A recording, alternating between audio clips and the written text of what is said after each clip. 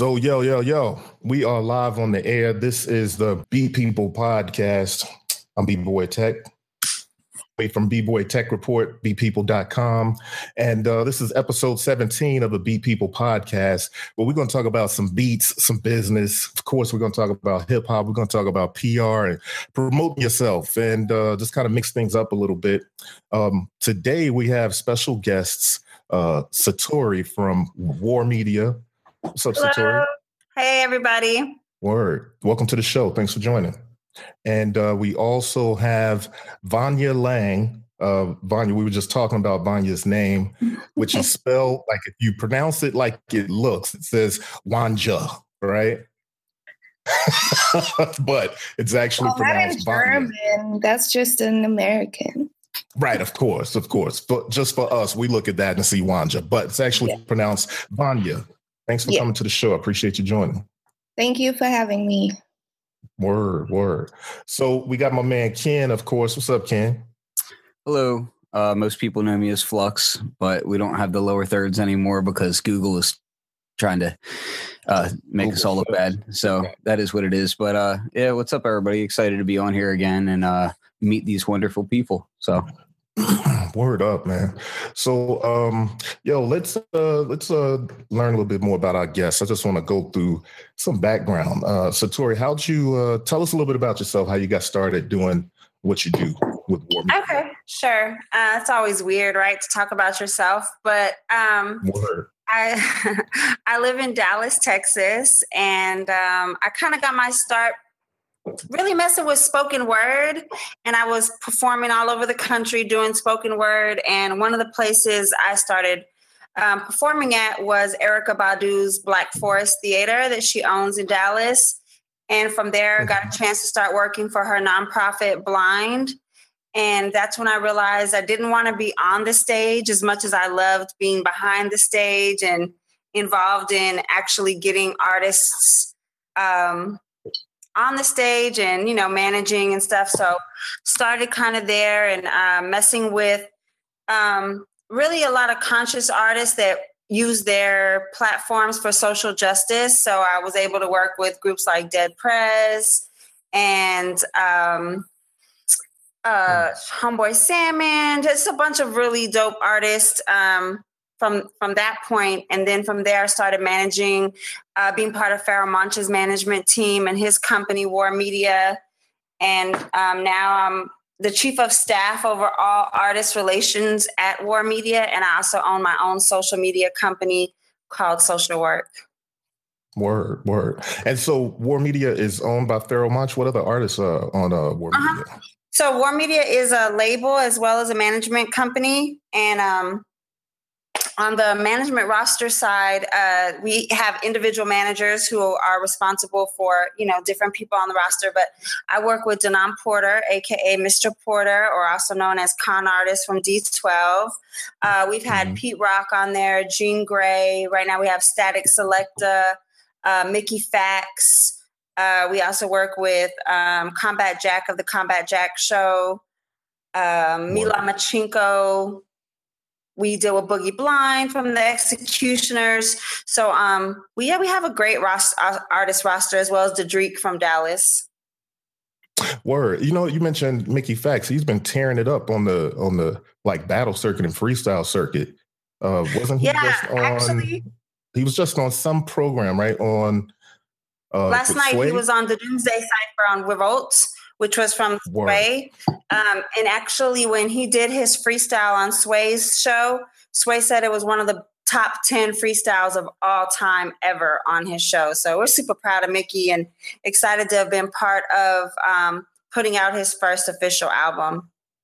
Word. That's dope. So, okay, let's we're going to come back and forth. Let's learn a little bit about our next guest here. Vanya, what's going on? Tell us a little bit about, who Vanya is and what you do, how you got started doing that. Well, I'm from Berlin, Germany. I run the hip hop blog I Still Love Her.de, which is also a promo agency, PR. I do PR, marketing, stuff like that. I got started. It was a little bit similar I actually got into hip hop culture. Well, not hip hop music, but hip hop culture through first graffiti, and then I started writing and rapping. But pretty soon I started understanding that my place is more behind the scenes because I just didn't feel comfortable on stage. So I started managing artists. I had my blog. I started doing a little bit of journalism. I interviewed a lot of artists back then. Then I had a podcast for a few years. And then through artist management was kind of how I came into promotion and PR, which was about 10 years ago. It's when I started my blog and the agency. And so now my main thing is the promo agency, but I also do like little side projects. Like I'm gonna have my own podcast soon again. Dope. Where I want to focus on women in hip hop. And I also just launched a clothing line for female hip hop heads. And so I just try to have some projects to keep the creativity flowing. And that's about it. Do you do the design for the clothing line or do you just manage it, or how does that work? No, well, I have the ideas, like I come up with the concepts, but I have someone like a great illustrator in California. She does my designs. Shout out to NanLib. Her Instagram is NanLib Invasion, and she is awesome. Dope. That's what's up. Hey, so you have actually, I kind of like one of your shirts. Is that your shirt? The one that says something about the aux cord, and it has a heart on it? Yeah, trust me with the aux cord. Word. Hey. Yeah, So Ken. Yeah. Oh, go for it. Go for it. No, I was just going to say I just wanted to do something for women as far as merch goes, because I feel like we always get neglected in hip hop when it comes to merch. So, yeah. That was kind of that's cool. Or at least when you're not, it tends to be very scandalous. Right. Yeah, it's either that, like either they want to put us in these low-cut tank tops, or we got to wear men's shirts, and I don't like either. That's a good point. That makes sense. That makes total sense, though, because like I know a lot of girls in the hip hop scene, and I kind of came up in a similar way to y'all too, and just going to battle circuits and that sort of thing, and it was always interesting because the girls that I knew that were in that scene weren't really about what was being marketed to them as what they should be wearing. You know what I mean? So oftentimes they were stuck wearing dudes' clothes and, you know, trying to figure out how to make it work for them. You know what I mean? Yeah, exactly. Word. So let me just jump into. I wanted to ask y'all about how how would you advise an artist to go about building a following on social media? Because here's the thing: there's a million different channels and stuff you can have, and everybody gets on whatever they get on. But what I found when I was just doing only the artist thing is, it's tough to get over the hump of a few hundred followers, even if you're doing shows that people are asking you for autographs. Like, it's a weird thing. But then from my own point of view, something that was more about community and more about kind of sharing my experiences and linking with other people and doing stuff, that became a whole different thing, and it's a whole different story. But for up and coming artists, and I know, Wanja, you've done like a video on like tips and stuff, but how would y'all advise a person goes about kind of building a following on social media? Well, for me, go ahead, Wanja. No, I was going to say, do you want to go first? It's funny because there's a bunch of paths you can take and no single recipe. I'll say that first of all. But what has worked for me when I manage, and I do manage all of our artists' social media accounts, is consistency. Like, posting consistently is the number one way to build your no matter who you are, artist, producer, it doesn't matter what industry you're in. Consistent post is the most important. And by consistent posts, they have to be quality post, it can't always just be you shouting out my link to my song is this. And, in today's social media, there's a strategy called 10 times strategy. And a 10 times strategy means everything that you post has to be 10 times better than anyone else's that is in your same realm. And so by that, in our world, you have to have really dope pictures, videos, promotions, engagement. You just have to do everything, 10 times better than your competition. But the biggest way to build a fan base is consistent posts, in my opinion. Mm-hmm. I could agree with that. Actually, I could totally agree with that, because I noticed anybody that I've seen that starts to build a good, whether it's a few thousand or however many going up the ladder, it's always about, you look through their timeline and they're consistent, they're regular, and they just got dope stuff that draws you in. So I could definitely agree with that. What's your take on that, Wanja? I agree with that too. Definitely consistency is very important. I learned through my own account, especially like my favorite social media is Instagram right now, and has been for a while. And my advice to artists is always be authentic. Don't try to follow somebody else's recipe as far as what to post. Like, be you and translate your personality and what you're into and what you represent. Translate that into what you post on your social media. And then also, you got to be entertaining, because you got to think about, the customer a little bit. Somebody who's on Instagram and it's just scrolling through their feed, and they might not be a big fan of yours already so much that they want to be tuned into everything you do. What they are looking for is to be entertained on their feed. So if all you do is like post boring shit, and by boring shit, like not to offend anyone, but I'm saying like if all you post is like pictures of your food, or you, I don't know, out with your family, or like stuff like that, it's not entertaining to people. Hey, let me ask you a question about that. Yeah. So how do you feel about separating your family feed or your family life social media aspect from what you do as far as musically, or where you're trying to get career-wise? Because that's one thing that I kind of like. I'll very sporadically, like I'll post some family type stuff, but for the most part, I really don't post that kind of stuff on social media. Like, I really try to keep my family life separate from my business life.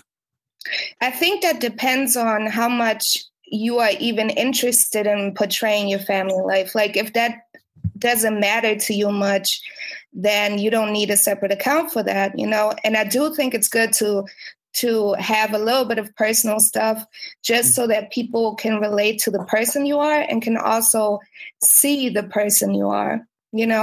But of course, if you are very heavy into posting family stuff, then yeah, it's probably better to have a separate account for that.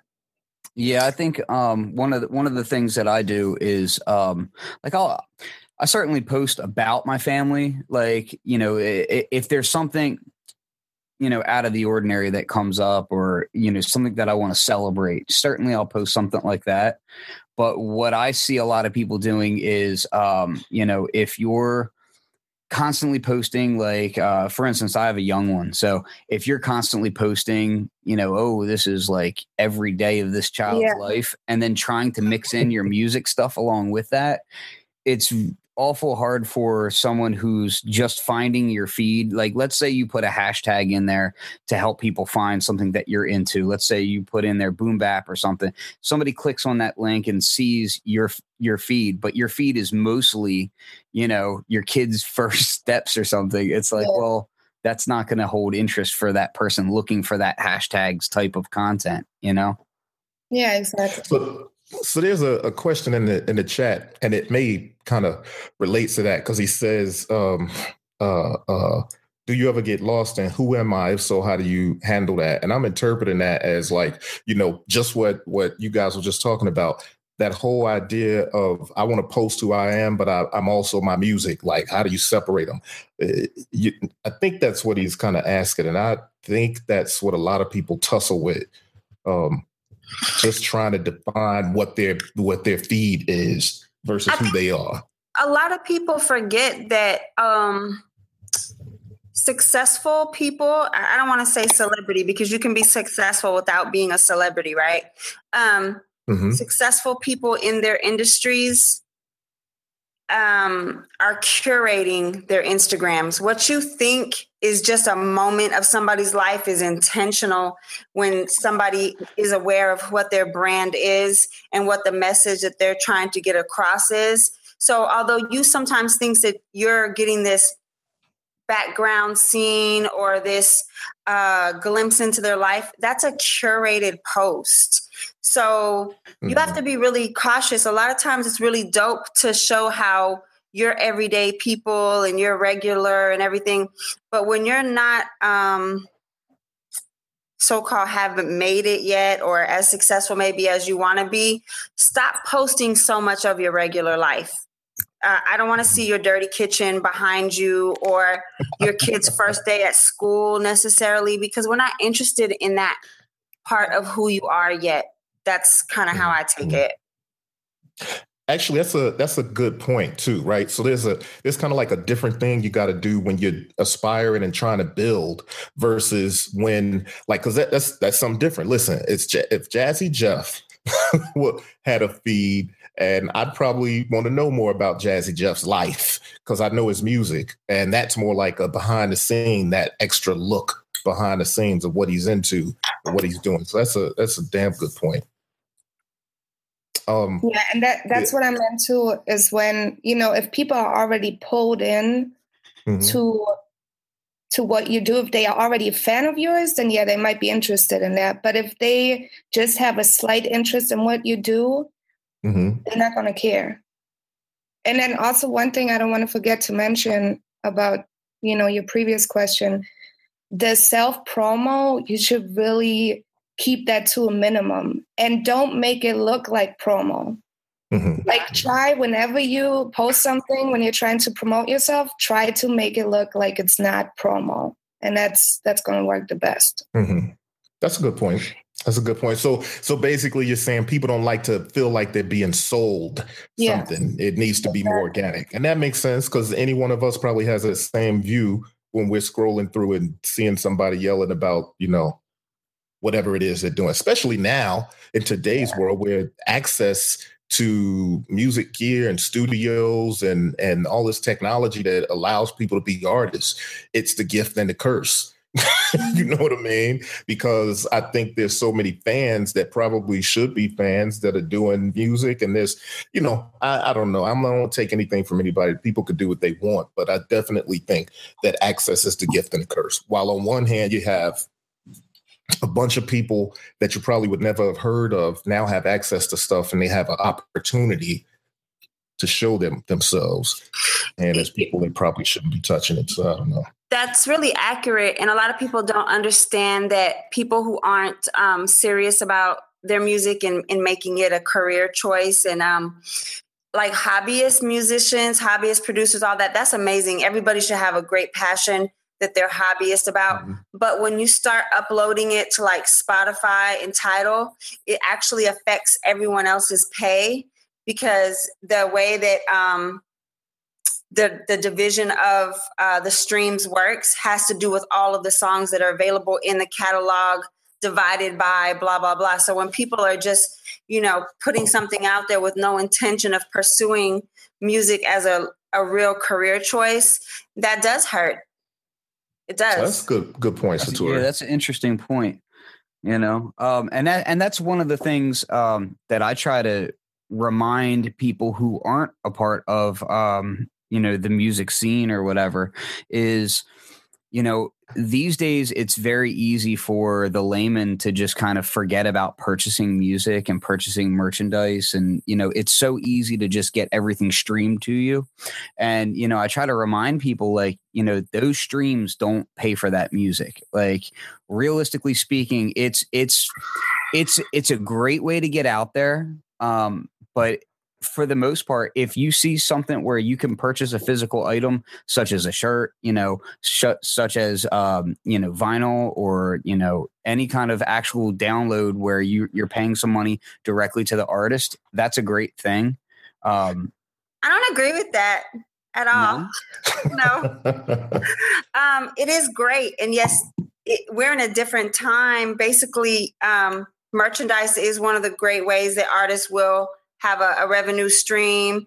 But if a consumer is paying for Tidal, Spotify, Apple, and in some cases you have to have all three to get music because of the exclusivity that some of them have signed, you're paying $30 or more per month, which is more than a lot of people were paying already for music. I'm more talking about people just direct streaming without using premium services. You know what I mean? Yeah, but at the same time, music is the last industry to get involved in streaming. Just think, you don't think of it as something bad.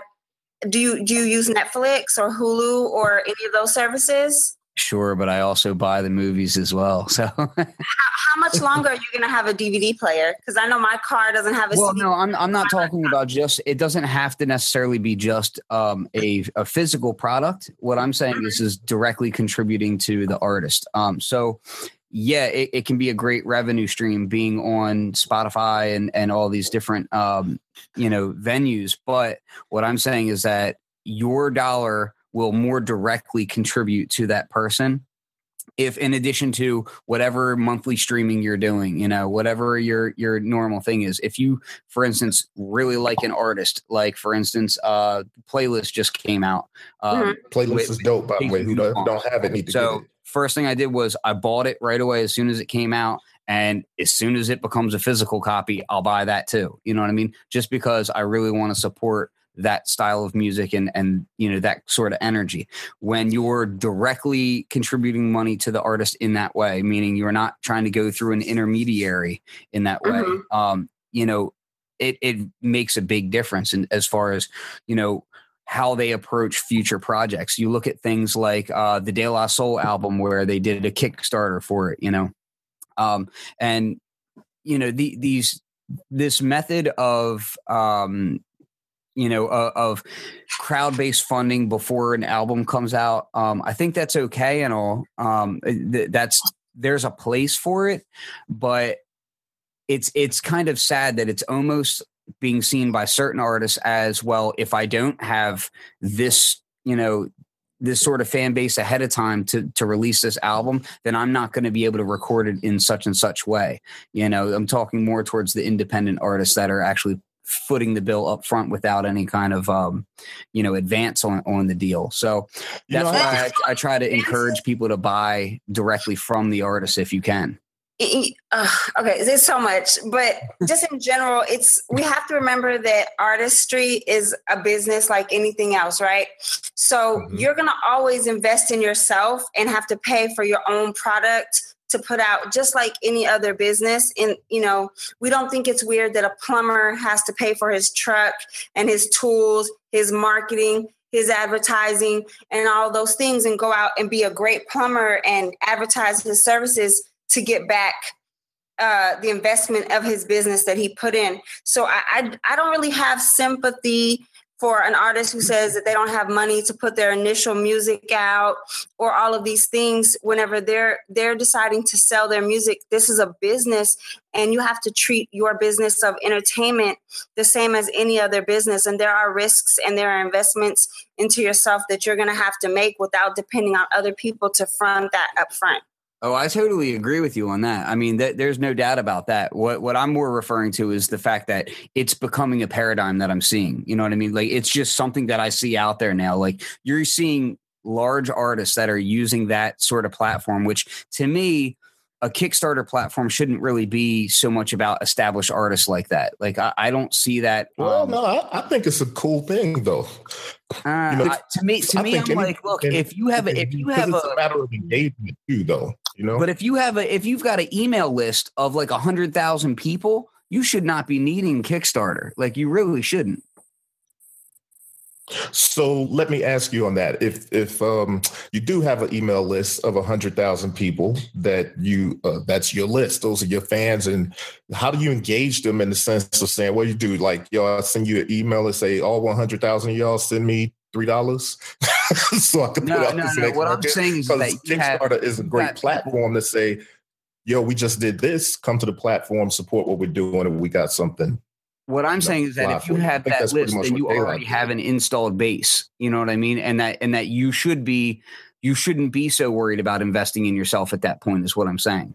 It's not so much of a risk at that point, as long as you're putting out quality material. If you've got an install base that large, then if you can't make money off of that, then there's something wrong with you.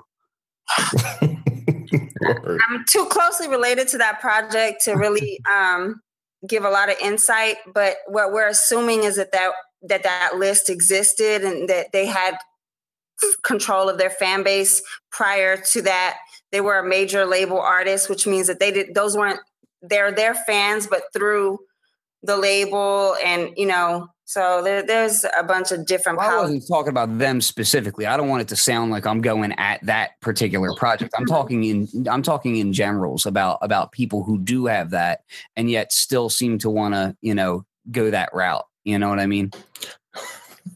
Hey, Mr. Irrelevant in the chat says, I can't invest in myself because I spent all my money on synthesizers.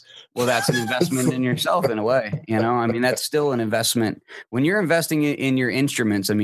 But at the same time, you have to remember that there's smart investments and then there's stupid investments, Mm-hmm. If you're just buying a synthesizer just because it's the new thing, well, let's be honest, that's the hobbyist aspect of it. That's the collector in you. But if you're buying it because it's something that you feel is going to add to a project you're working on, that's another thing. Like, I would love to have Keyscape right now, but it's not going to add to my money at all. Like, as a sound designer, I'm not going to do anything with Keyscape, so I'm not going to buy it, Word. But yeah, I think there's something to be said there. That's one good point about this whole thing. People need to realize you have to invest in yourself. And the thing I don't understand about that mentality, and it goes across the gamut of almost anything, a lot of people want somebody to do for them what they won't do for themselves. And this is a different ball game nowadays. So you definitely have to put something into yourself. And what's crazy is, like, I always notice, like, a lot of artists that come to me, a lot of times the ones, and I'm talking about like underground unsigned artists here that are, really just trying to build their fan base from the ground. The ones that are really dope and have the most talents are usually the ones that aren't really willing to invest, because they think that just because of their talent, they are going to get to where they want to be. And then usually the ones that aren't that good, they are willing to invest a lot more. But, the thing is, like, especially in these days, your talent is not going to get you anywhere, because if nobody hears you, nobody's going to know how dope you are. So you always got to invest in being heard. Yo, if y'all can run that back, she made the most realest point ever. It's so true. I work with legacy artists all the time, beyond our roster, people who will hire me to do things. And a lot of people have self-entitlement. They think that, they're this elite MC or this elite, whatever their industry is. And that, I'm dope. I'm here now. That's enough. No, It's not today, because people want to know what's hot. They want to know who other people are gravitating towards, and talent has the least amount to do with it anymore. And, another thing is popularity is relative. People like what they like. I hear people complain about who's on top right now, and they're so quick to down the artist, but they forget that artist has a huge fan base. Whatever it is that they're doing resonates with a large number of people. I have teenagers and children in their 20s. And so I pay a lot of attention to what my kids gravitate to. And right now people gravitate to a feeling. Like, they're less, entranced with the words and who rhymes so dope and all of that. They gravitate to a feeling, and they really are into this group wave and this group think, and everything. So you can't fight against that. And, there's a famous quote that says, hard work trumps talent when talent doesn't work hard. And so you'll find people that I'd much rather work with somebody who is a hard worker than somebody who's super talented any day. Yeah. And that's the thing. That's a huge point, actually. Somebody told me years ago too of the same thing that you just said. Both of y'all just said that, like, all the greatest artists, all the people you'll meet, all kinds of people that are more talented than the people you hear every day, but they're not putting any effort towards it. And you remind me of a quote that I love that KRS-One said: "People don't buy into you; they like to buy your spirit." You know what I mean? That's that feeling. They're really buying something bigger than what you have. And that is probably a lot. That's what's happening today. Yeah. I think another point is you have, people like Wanja and a lot of other dope people who do publicity. That's the biggest investment you can make into yourself is a publicist, PR, somebody who is willing to, work with you and your brand and get your name out there and help create a plan for you. That is the biggest investment, more than CDs really anymore. There's so many things that you don't have to spend money on today in a digital environment that you can invest more into good publicity.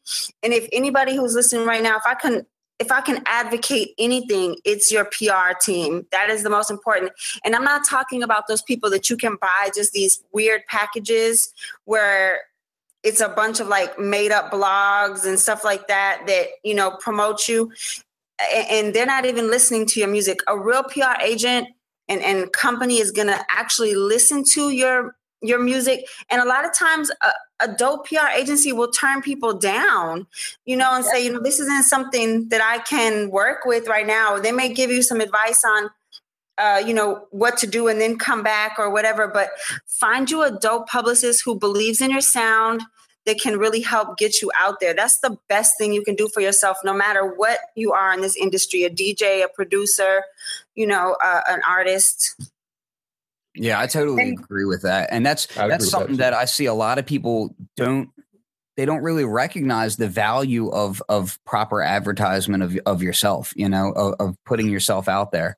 And a lot of the times I'll see people who will, they'll put a lot of work in, but then, and even doing shows, like I see a lot of people that'll complain about building a local fan base, and they might have 4 cities within a 2-hour drive and never travel. And I'm like, what are you doing? Like, dude, you've got 5 markets in your 2-hour radius and you're not traveling to any of those other markets. It's like that blows my mind, Just sometimes it's great to break away from social media also and actually get out there in the world. You know what I mean? Get some, put boot to ground and actually get some real world experience being on stage and, meeting other people and connecting with other artists. And, there's. Well, that's also too, Ken, people don't spend time nowadays developing themselves and sharpening their skills and honing their act and doing the stuff that, traditionally was like what you had to be by the time you saw, insert any act's name here. By the time you saw them, they were so cold is because they had been grinding the whole time and getting in front of people, seeing what works and what doesn't work and really sharpening skill. How are you going to develop like a great stage presence or a great show and really win people over on stage if you don't have that practice? Mm-hmm. And even if you're only performing in front of 5 people, you're still getting in the practice of being on stage, and that's not underestimated. And I think I think artists need to realize that, of course you have the internet nowadays, and that's a way of reaching a lot of people across the world, but there's no way you can build a career without actually being out there and doing these shows and stuff. And the best way to tackle it is to do the best of both worlds. You got to do the approach from 20 years ago where you were traveling to a bunch of cities and just doing a bunch of shows, and combine that with the internet and all the resources that you can access nowadays. Word. I agree with that. What were you going to say, Satori? I said I definitely agree with her on that. It's so funny because I have artists who have maybe 4 or 5 shows under their belt talking about, oh, well, I need to get paid for this show. Bro, you need to be paying somebody to put on the show. Yes, I'm like, no, you're an entertainment service and you have no service to offer right now. Like, what are you talking about? Like, it's a crazy sense of entitlement out there. It amazes me every day. And I had this one dude who hit me up, and I guess he was doing like one of those showcases where they give them tickets to sell or, you know, something like that, which is fine. I have no problem with that. But he hit me up. It was like, hey, you know, I want to know if you want to help me sell my tickets. And I was like, what? You get a PR person like, up. I said, well, who are you? You know, I've never heard of you. Why don't you send me some of your music? Like, his approach was so crazy. And then he was going to give me $1 for every ticket of his. I helped him out. Yeah, it was hilarious. And it was actually just really amazing. And then so when I tried to talk to him, you know, kind of like put him on to some game a little bit, he was like, well, it's your bad. If somebody would have offered me an opportunity to make $1, I was just like, yo, what? Come on, what? Like, then he got an attitude with you? Dude, I can ask somebody on the Berlin subway for $1. Like, I mean, I was like, use your resources. You're on the internet right now, bro. Google. Oh man, and, you know, I'm sorry. That is one of the funniest things. Yeah, but he totally squandered the opportunity. He was talking to somebody that could help him get some PR, and he totally squandered the opportunity by insulting us, saying, "I'll give you $1 if you help me sell these tickets." But you know, a lot of artists approach me because I'm overseas, so a lot of artists come to me and ask me about touring over here and like shows, and if I know promoters that could put them on to some shows, and I always got to give them a reality check. I'm like, dude, like, if you're willing to put up your own money, cover your own travel, perform for free, cover all the costs, then you're probably going to be able to get some shows over here. But nobody is going to pay you to perform and pay for your flight out here because you have no fan base here. So what do they get in return? Nobody's going to come out to see you because nobody knows you here. So it just doesn't make sense. No, it's amazing. That's the entitlement thing. And actually, it's funny because I wanted to touch on that, but we kind of organically went there anyway. That entitlement thing without the work equals zero. Yeah. You know what I mean? It's going to be nothing but frustration. Then you end up being angry rapper, angry beat maker, everywhere where Mike is on, talking crap to everybody because you're frustrated with yourself and everybody else. That's another thing. I know there's a bunch of producers that are watching this, you know, and I see there's this huge movement of I don't produce for free, or, you know, my beats are worth this and that.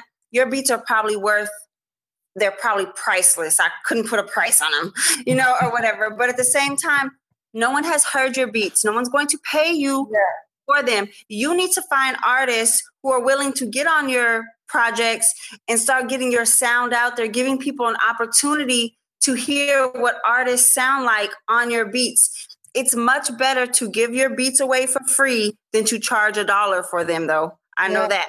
Yep. You know, I see those weird, like, 10 beats for $20. You're better giving your beats away for free and getting an artist on them than that weird, super low hustle.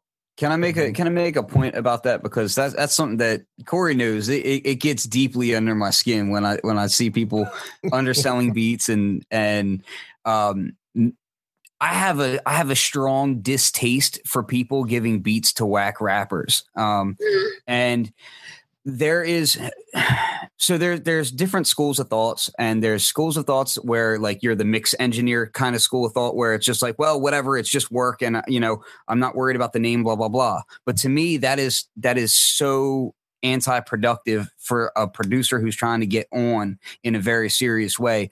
You should be selective about who is on your beats, because if you put out whack product that has whack rappers on your beat, it does bring your value down. Like, it does make you look bad unless your beat is so amazingly good that it can overcome the whackness of the song that it is now attached to. Which is, I've seen that happen, but come on, man. Like, stop putting on whack rappers. I don't know what that means. Throwing anything against the wall can be crazy, but sometimes you may have to throw 100 pieces of spaghetti against the refrigerator to see that a few of them stick. I don't know what a whack rapper is, though. What does that mean? Well, to me, if you have somebody that clearly is not putting out the work, doesn't even I've seen guys sell beats to people who have no clue how to count bars, who have no clue of basic fundamentals of how to get anything recorded. Just the end result just ends up being garbage. They're totally okay with just throwing the beat out there, not worrying about how it ends up being mixed down, how it ends up getting out to the public. And then, a lot of the times, especially when I first started, I can remember giving beats to people who I trusted, and even some of the artists that were on them were dope, but then they had people mix them down who were horrible and made the song end up sounding like utter garbage.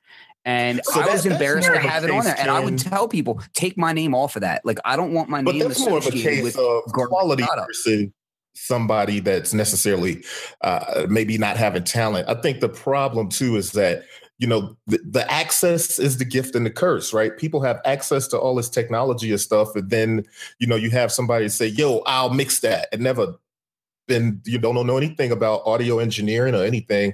And so, you got that. There's a mixed bag when it comes to that. I think if you're in a situation where you could have a little more control of the situation, then maybe you could do more quality control in that sense, I think. But I think I can tell you one thing, so whack rappers out there got some followings too. So. I think it's just like what they were saying earlier, man. Consistency is key. Like if you're consistently throwing out beats for $1 and then they're ending up on garbage product, people are going to associate you with garbage product. That's basically what I'm getting at. I manage some producers that have sold over 70 million records, and we sell their beats at a high price to people that maybe would be considered under-talented. But we also know that someone is never, ever going to hear those songs. Right. Yeah, but I think that's not really going to be speaking to somebody who's up and coming or, isn't really at that high price yet. You know what I mean? Like that can't command that sort of, that sort of fee. No, but I'm saying, and I get it. I actually, let me make sure I agree with you about just, underselling for yourself. And it's so many two-way streets here, because number one, you got to get your music out there and heard. So there's a lot of people who may not be as quality as the next person, but, as he said, has a great street following or internet following. And so your name gets a little bit of traction, or whatever. Just think one of the number one songs right now is called, has a hook, I Spy with My Little Eye. What song is that? Sure, but you're also talking about people that are getting buzz and that are moving. And what I'm saying is that you should really look at who you're, if you don't have a name yet, you should be a little bit aware of what is being done with your product. You know what I mean? But on the cool, so in your case that you're talking about right there, then yeah, definitely you would. If you're selling a beat to some music that maybe you don't like so much, but yeah, it's got a great following, then certainly I would say that's an avenue worth looking at. But listen to what you're saying. A year and a half ago, Yachty was taking free beats off of the internet and rhyming Minnesota to them. True? Look, if that's the route you want your career to take, then that is certainly a feasible route to take. I would not bank on. Yes, take that route. Whoever's listening, I would not bank on that. Like whatever route works. That's like hitting the lottery, and good for you if you hit the lottery. I just don't see it that way. Let me ask you.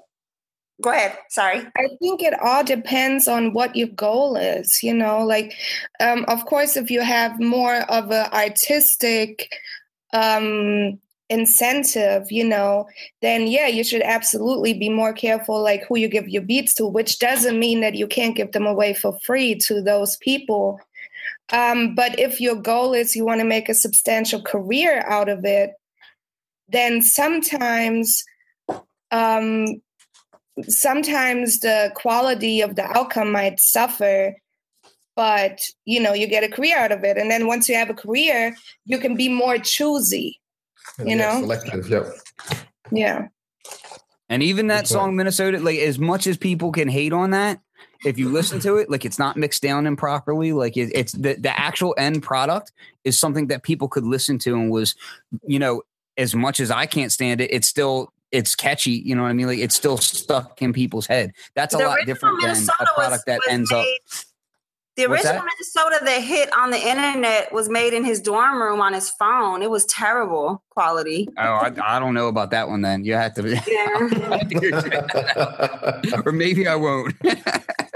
No, and of course we know Yachty he is a rare thing. I hear people think that that's not the trajectory of most people's careers. It's not going to happen like that, Mm-hmm. Mm-hmm. So let me ask, so we talked about, this putting in the work and stuff. And what I see, I keep saying about the gift and the curse, because the access and the type of exposure and stuff that you can get, that's certainly a gift. But then what I think what the curse is behind that is, how do you end up standing out? I think that's a problem that a lot of people have. Like, how do you end up standing out in a crowded landscape that is the internet? Ooh. Anybody?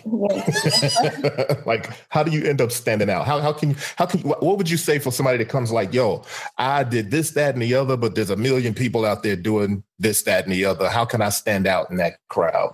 But do you mean from a music point of view or all around artists? From all around. I mean, because I think beat makers and MCs and singers and everybody kind of have that same problem.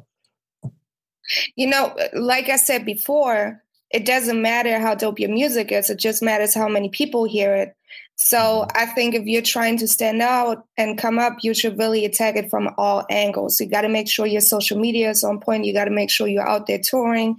Try to get features, to make people hear you. Like that's the first step to standing out from the crowd. Of course, you got to master your craft. Be as good as you possibly can within your craft. And then, what I was saying before about how to portray yourself on social media, you want people to get like a personal connection with you in a way. You know what I mean? Mm-hmm. Like you want them to feel like they are somehow personally connected to you, because that's going to make them more invested in you. And see, again, like consistently putting out music, consistently putting out videos, make sure everything is as high of quality as you possibly can, invest money into that. Try to not put out some struggle videos. It's really about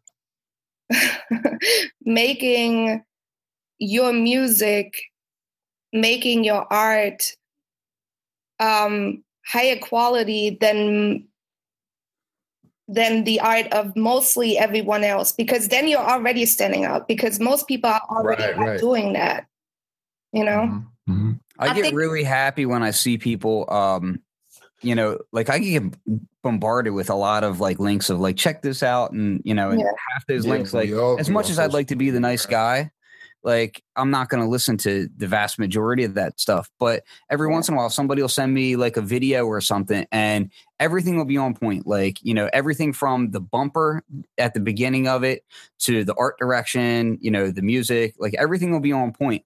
And you can tell that somebody invested a lot of time and effort in what they were doing. If it looks like somebody just kind of slapped something together, I'm less prone to want to see it, because I know that with all the free software that's out there these days, with all the tools that are accessible to people these days, pretty much everybody's product should look pretty damn decent. Like there's ways of doing that. Even things like Fiverr, like you can go online to Fiverr and say, hey, I don't have a graphic design artist and I need, an album cover, or I need this, or I need that, and you can get help and you can make things work in a way that, 15 years ago would have never happened, So to me, there isn't very much excuse, for not doing something. One thing that I see people go out and they try to get a lot of stuff done, whether it's a video, there's some graphics, there's some whatever it is they're trying to do. And you see it and it's like, do you really think that this is of quality, the quality of the stuff that you buy from your favorite artists? Like, can you put them side by side and really say like, boom, I'm killing it, just like them? You know what I mean? Or better. And I think a lot of people have a reality distortion field where they can't really see what they have there. I tell people all the time, make a playlist of the music you like to listen to and put your music in there with it. And you can hear the drop off in the sound quality, number one, from, a major release song to your song, or even one that just has a lot of traction on the internet. If your song doesn't blend in well sonically, with the type of music you're, to the genre you're trying to get into, that's a big sign. But, an artist that I think did a really great job, I have to give credit to his team. Out of nowhere, Black hit the scene like crazy. 6LACK. I mean, his Instagram, everything online is beautifully curated. If you go, check his stuff out, it was from the beginning, the first song that we heard, everything that we were presented from this artist was just amazing. And he didn't have a huge following before that happened, but they gathered a great following with amazing social media presence. And I mean, that team has just done an outstanding job. Another example you can look at is Bryson Tiller had millions of plays before he got discovered. Millions. Like it's not easy to stand out there. And then even when you are standing out, you still got to keep putting in that legwork to get, some attention your way. And for the producers that are listening, you guys are the architects of sound. You guys are in charge of the next sound. If you're constantly making music like what you're hearing, you're too late. Amen. Boom. Major keys. Yeah. major keys. That's like the most key thing that anybody can ever say is like, I have people come in and they're like, yeah, I want to sound just like that song. And I'm like, well, that song came out 6 months ago. So you really want to sound dated? Yeah, nobody wants to hear a song that already exists. They're going to go to the original. Like, why would you ever go to the copy if you can have the original? Amen. Yep. Yeah, that's the other thing is that I constantly see people saying, oh, yeah, I'm going to be that guy. And I'm like, well, why do you want to be that guy? Like, why don't you be you and do something different? Right. It's another thing I wanted to talk about. We got maybe another 10 minutes or so. We'll round up things. But I wanted to talk about something that we started talking about before the show started with Satori. We were talking about Symbolic One. And that one shot. Satori, you want to kind of take us through what we were talking about before and what point you made with that? Oh, yeah, definitely. I'm fortunate to be friends with S1 and his wife, Teresa. What's up? They live here in the Dallas area. And, like I said, I worked, at Erykah Badu's theater. And of course, Symbolic One started with Strange Feud. He was also part of Erykah's original Cannabinoids group. And although people knew who he was, he really blew up with that one shot when he got Power, when he was, part of the Kanye Project Power.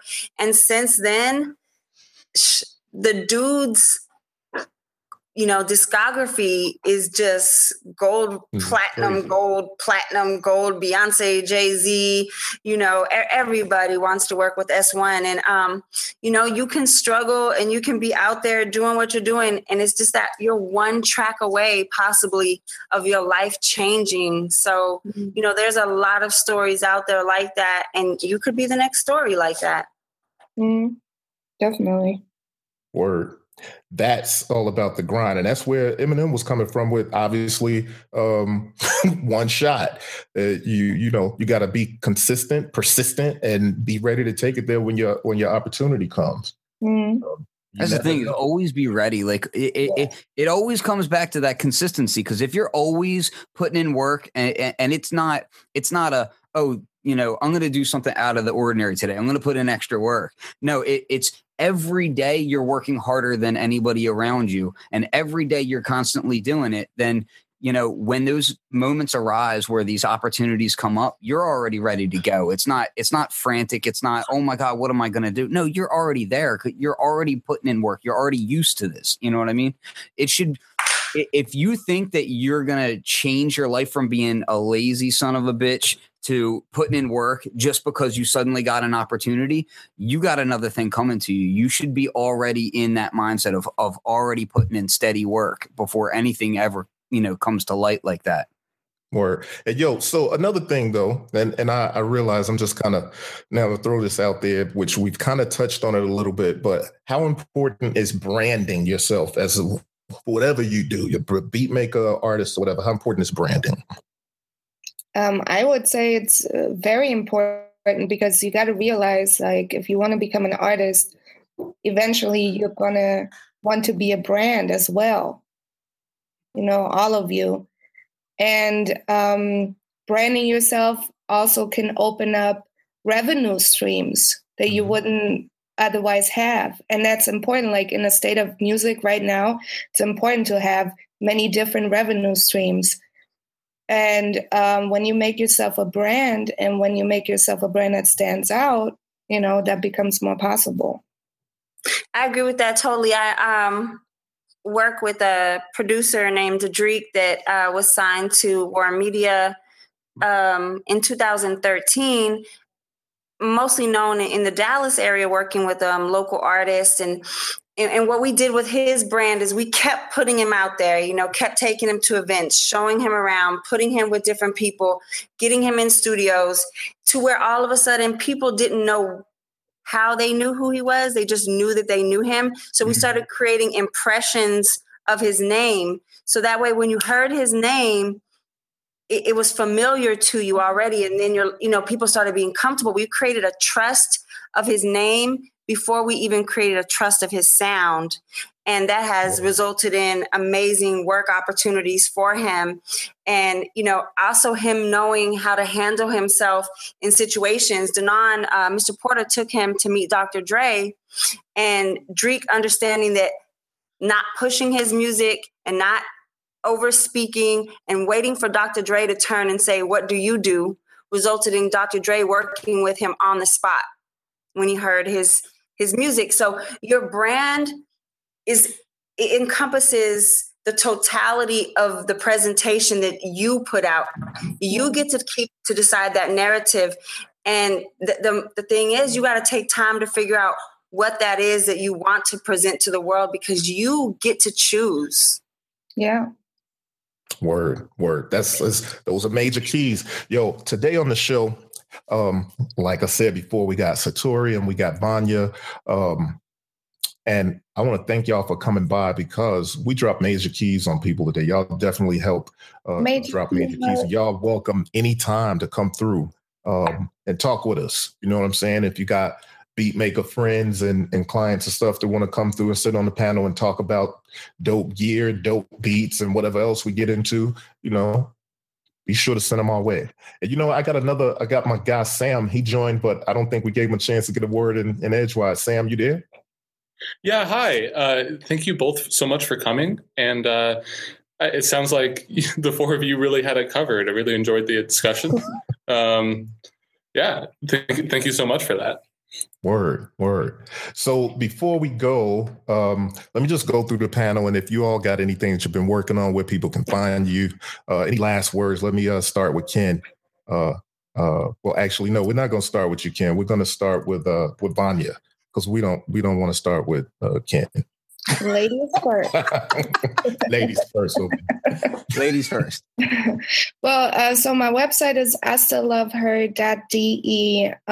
That's my blog. That's also where you can find out about my promo agency, my PR services. My email is there. You can reach out if you are interested in that. My clothing for female hip hop heads is also on there. If you want to find me on social media, like I said, Instagram is my favorite. It's at istillloveher.de, the dot spelled out. Twitter's at istillloveher. And that's about it. Come find me. Word. And I'll say too, Wanja is really dope at what she does. You know what I mean? If you're underground and up and coming and you want to start building a buzz, for what you do, Wanja is a dope resource. And it won't necessarily break your pockets, but definitely break her off and make sure that she works your product because it's worth your time. And so I want to thank you for coming by, Wanja. Be sure to stop by whenever you want to. I feel like maybe at some point we should do a part 2 of this discussion to get around some of the other things. But and Satori, how can people reach you and what you've been working on, what you might want to tell us in closing here? Definitely. I want to let people know, not to be rude, but I'm not looking to manage any additional artists. I've already been hit up during this. I work, with a company. And our roster is we're set for the most part right now. So thank you for thinking of us. But I do have some social work classes coming up where we're going to be actually talking about streaming and how streaming works and how you can get paid and really just understanding the newest delivery of music. I have a class in Dallas coming up on February 22nd and 2 classes in Philly on March 20th. So if you follow me online, you'll be able to get more information about all the services that we do with social work. And you can find me pretty much anywhere at Satori06. That's Satori 06. And social work, is it spelled like social work? No, because that would have been taken a long time ago. So it's spelled right, of course. social work with an E, SOCIALWERK, because we work. That's what's up. That's what's up. So, Ken, what you got? Well, before we say that, Ken, Satori, I want to thank you. I know you always working on lots of things, and you got some big names on your roster. And so I thank you for taking the time out to come talk with us. Oh, definitely. Thank you. On the show. Word. Kenneth. So now what I'm up to is I'm actually on istillloveher.de, checking out the FemCs section.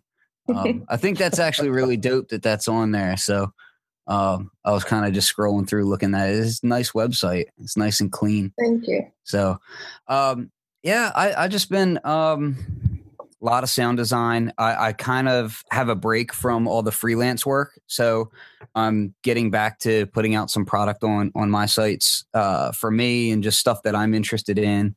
And I'm working on some stuff that I'm not ready to talk about yet. But I'll have a lot of videos coming up soon, very, very soon too, because I've been doing some cool stuff. So probably end of this weekend, I'll have some new content up that people will really like. But other than that, just support Beat People and fluxwithit.com, Sounds and Gear, padbangers.com, all those guys. So I'm just happy to be a part.